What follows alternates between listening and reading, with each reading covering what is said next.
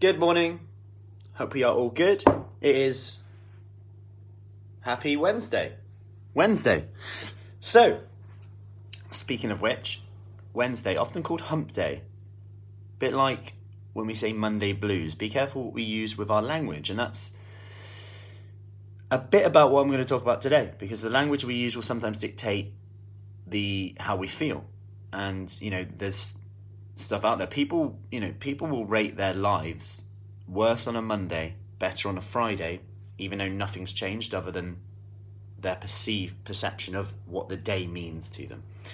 Interesting. Anyway, I want to go on to something that's happened this week. And like I always say, these videos aren't just like my ideas. These are stemmed from working with lots of people, getting questions asked, answering them, and going over discussions. And I feel that if someone's asked this, someone else is probably going to be thinking it too. So the first one I want to tackle today is I've only lost £1. I'm quite disappointed.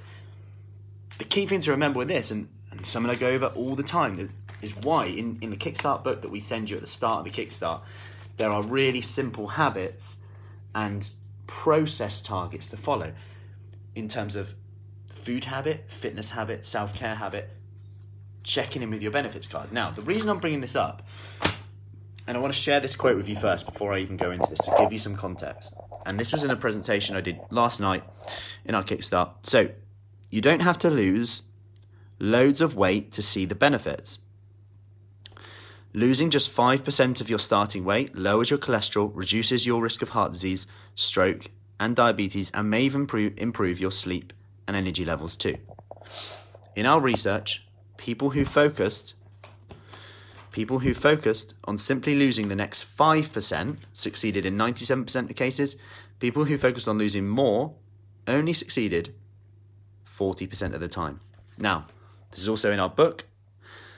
To remind you here that, and this is Samuel Klein, director of Washington University Center of Human Nutrition.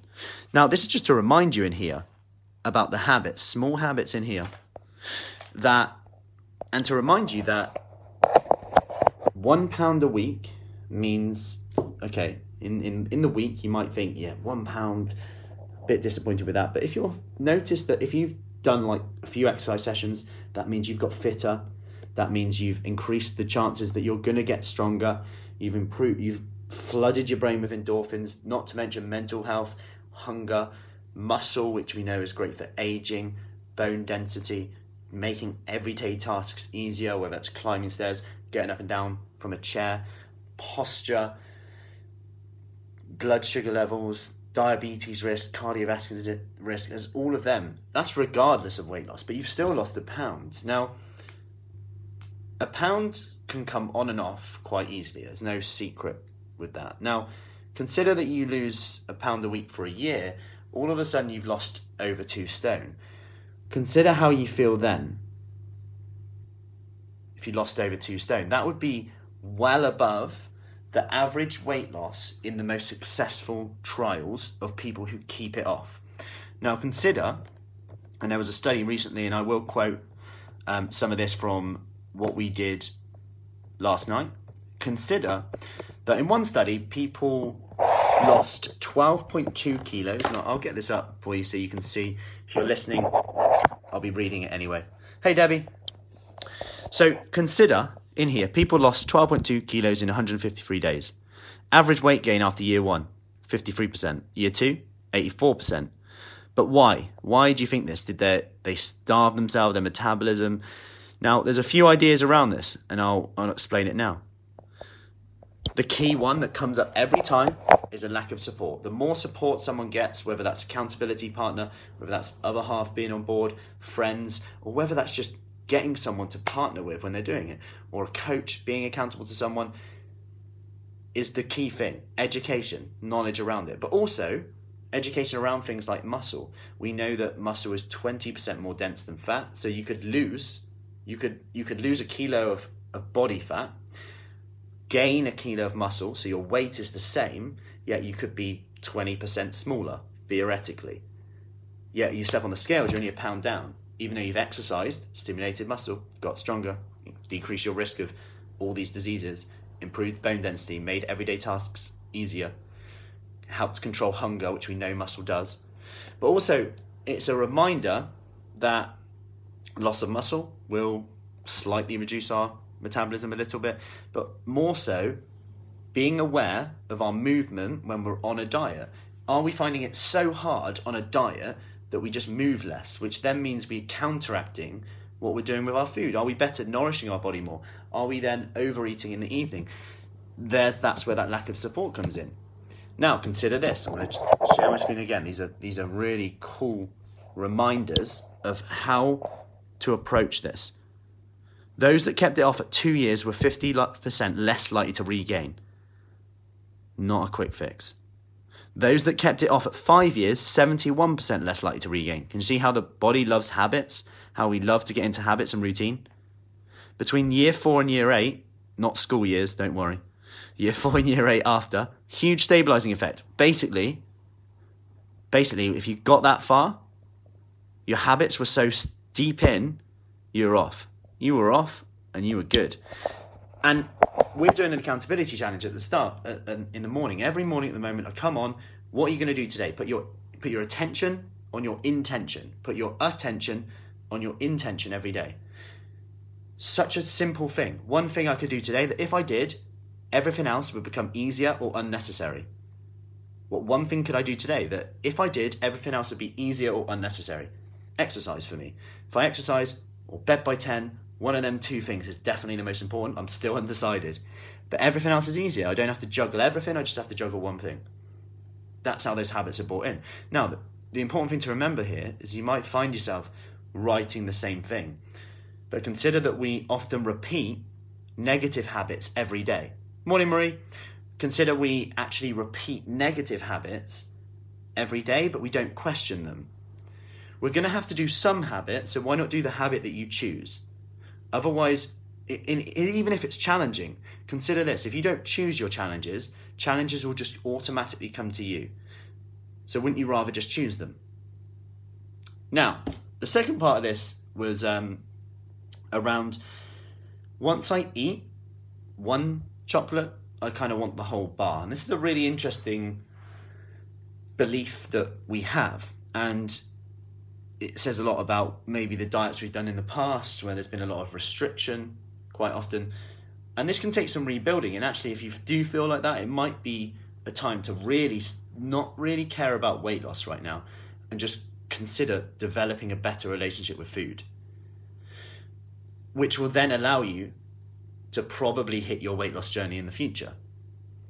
Now, if you feel that's the case, consider, does eating one mean you eat the whole bar or the whole thing because you believe that? So because you believe that, when you do it, we love being right. Consider a human being loves being right. How do I know? Well, I can have a really good debate with anyone, but when it's a debate with a loved one, consider how you have to be right. Interesting.